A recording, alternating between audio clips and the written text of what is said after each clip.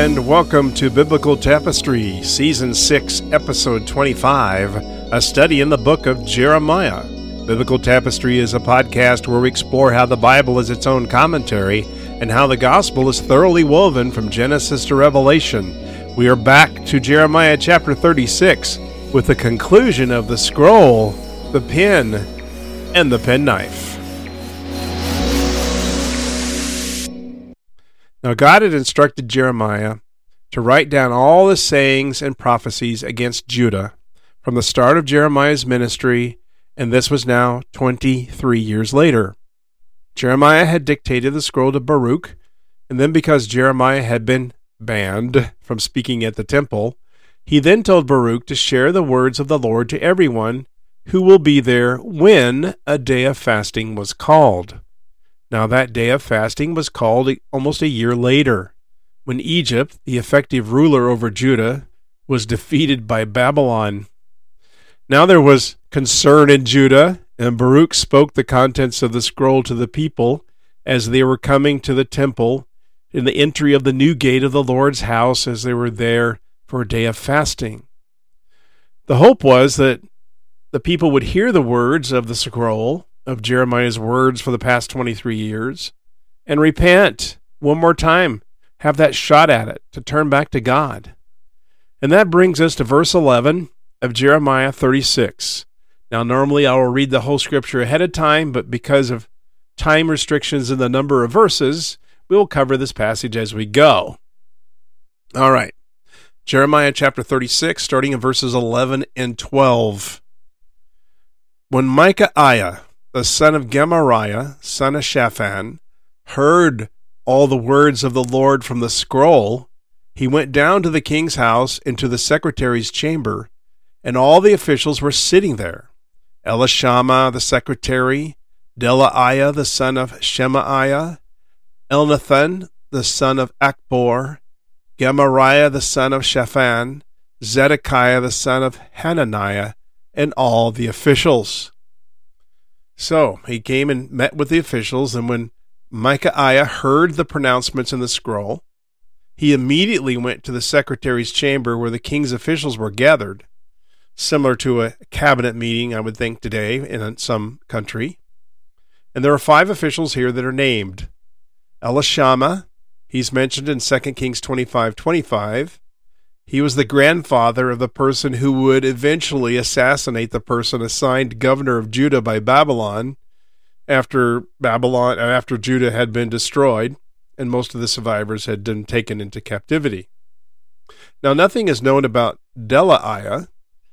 Elnathan was possibly King Jehoiakim's father-in-law, as we read in other places, but his loyalties seem to be no longer with the king.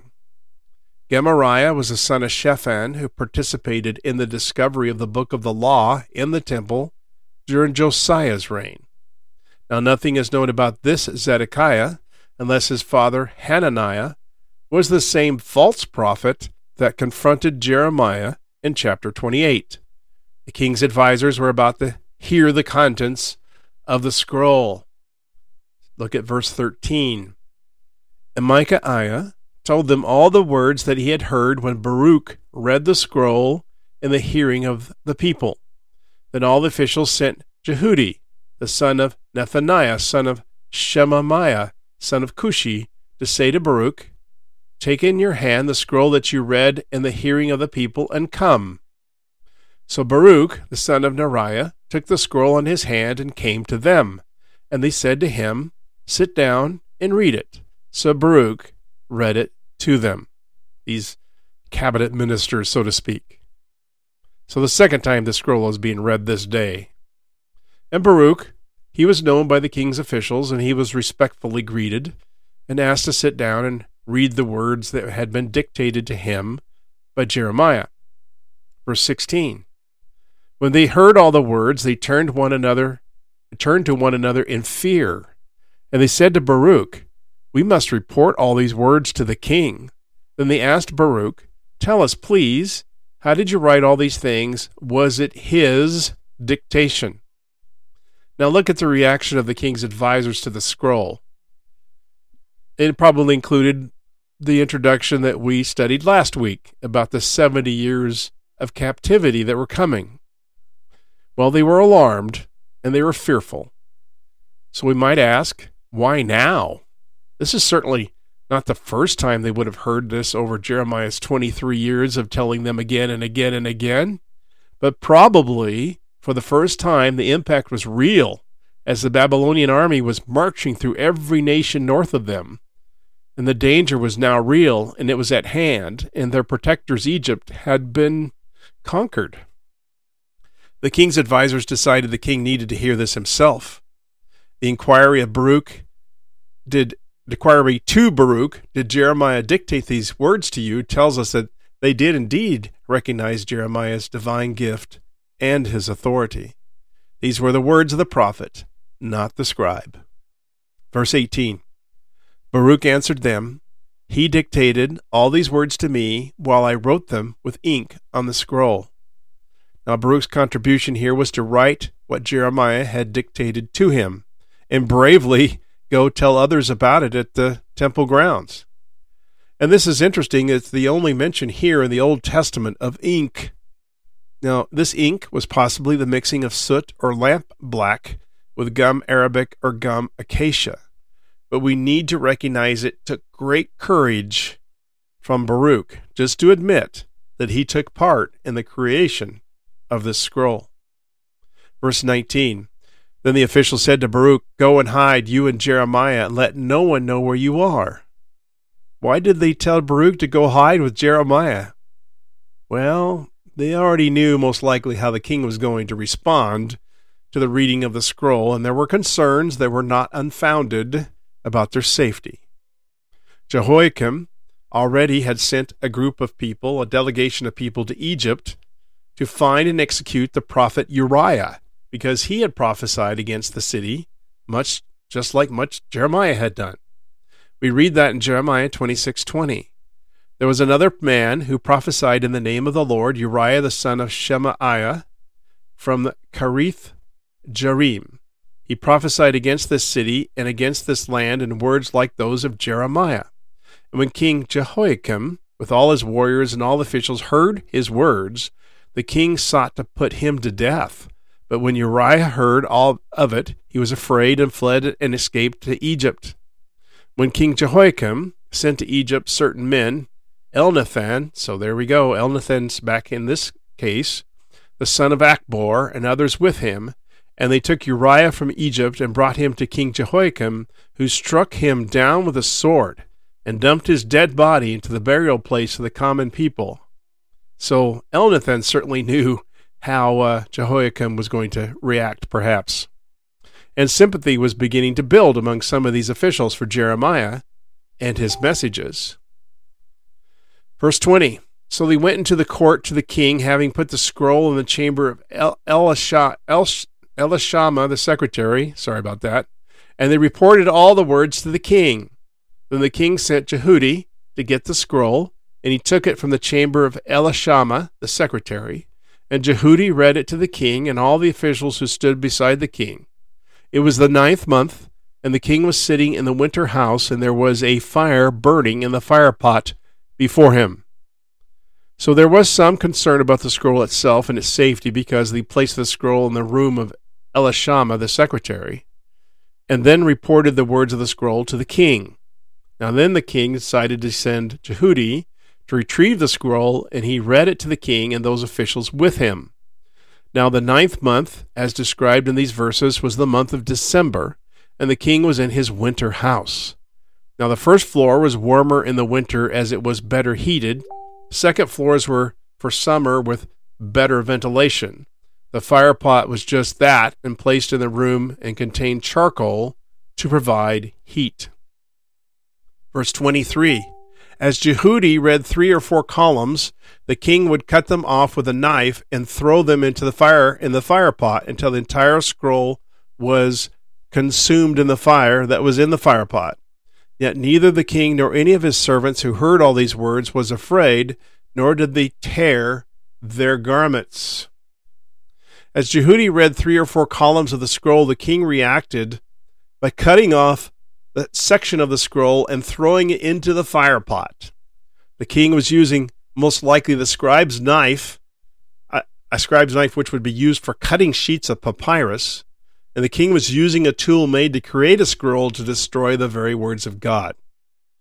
And now this is probably somewhat symbolically as well, because he didn't just have contempt for the message of Jeremiah, but by burning the scroll in pieces, he believed he was destroying the power of the words that were in it. And as he dismantled and burned the scroll, the king and his closest officials showed no fear or concern about the prophecies. There was no tearing of clothes to show mourning and anxiety, just indifference. Jehoiakim's father, Josiah, when read the words of the law, tore his robes when the word of God was revealed. Quite a different reaction from an evil man. And today we have less dramatic ways to reject the words of God. Often God's words are simply ignored, or they're ridiculed, or interpreted in such a way to deny its authority. But judgment is still the outcome to anyone rejecting God's words. Verse 25, even when Elnathan and Delaiah and Gemariah urged the king not to burn the scroll, he would not listen to them. And the king commanded Jerahmeel, the king's son, and Seraiah, the son of Azriel, and Shelemiah, the son of Abdeel, to seize Baruch, the secretary, and Jeremiah the prophet, but the Lord hid them. So Jehoiakim refuses to listen to advisors and orders that Jeremiah and Baruch be seized. Jerahmeel was identified as the king's son, but Jehoiakim would only been about 30 years old at the time. However, the term may not refer to the ruling king's own son, but one of the royal princes. Now the others sent to find Jeremiah and Baruch are unknown, so the call to hide from the earlier officials was very well founded. But now we see not only had they hid, but God himself had hidden them, so they were not about to be found by the king. We don't know how long they had been hiding, but eventually the king's anger would subside. Verse 27, now after the king had burned the scroll with the words that Baruch wrote at Jeremiah's dictation, the word of the Lord came to Jeremiah, take another scroll and write on it all the former words that were in the first scroll, which Jehoiakim the king of Judah has burned. So much like the first tablets of the law having to be rewritten by God on new stone tablets carved by Moses, Jeremiah is asked to recreate the scroll that he and Baruch had crafted. Verse 29, and concerning Jehoiakim king of Judah you shall say, thus says the Lord, you have burned this scroll, saying, why have you written in it that the king of Babylon will certainly come and destroy this land, and will cut off from it man and beast? Therefore thus says the Lord concerning Jehoiakim king of Judah, he shall have none to sit on the throne of David, and his dead body shall be cast out to the heat by day and the frost by night. And I will punish him and his offspring and his servants for their iniquity. I will bring upon them and upon the inhabitants of Jerusalem and upon the people of Judah all the disaster that I have pronounced against them, but they would not hear. A new message was to be given to the king by Jeremiah. Because Jehoiakim refused to believe the words of God and destroyed the scroll in the fire pot, he will have none of his family will sit on the throne of David. Now we do know that Jehoiakim, the king's son, served for 3 months. However, this is not a contradiction, because Jehoiakim's uncle Zedekiah would succeed him only after 3 short months. The succession from Jehoiakim ended. Though Jehoiakim did serve Nebuchadnezzar for 3 years, when Nebuchadnezzar took over, he rebelled, and Nebuchadnezzar came back to lay siege to the city. Jehoiakim dies, and his son Jehoiachin takes his place briefly, until Nebuchadnezzar took him into captivity, as he gave himself up after 3 months. Then Nebuchadnezzar installs Zedekiah, the uncle, who then held that position for 11 years, and then he rebelled, so Babylon totally destroys Jerusalem, fulfilling all the prophecies of Jeremiah. Leaders are held responsible for their actions by God, and their followers are held responsible if they're not holding their leadership accountable. Verse 32, Then Jeremiah took another scroll and gave it to Baruch the scribe, the son of Neriah, who wrote on it, at the dictation of Jeremiah, all the words of the scroll that Jehoiakim, king of Judah, had burned in the fire, and many similar words were added to them. Now this was not simply a copy of the first scroll, because many similar words were added. So chapter 36 ends and begins with a writing of God's word. Now we read in Isaiah chapter 40, verse 8, The grass withers, the flower fades, but the word of our God will stand forever. F.B. Huey writes, Attempts to deny it, ban it, truncate it, or eradicate it have been made through the centuries, but it cannot be destroyed. Some have given the ultimate sacrifice and given their lives in order to preserve the Word of God. Those who reject the Word of God reject Christ himself. Christ is the image of God. He is the Word, and is made known to us through the Word. The king, instead of humbling himself before God, blames Jeremiah for the words of judgment coming to Judah. In our next episode 26, we'll look into God's assurance to Baruch and Jeremiah's dejection in chapters 45 and 15, and our study of Jeremiah as we try to look at it in chronological order. I encourage you to please like and share this podcast. You have learned something new about God's Word, and may God bless you this day.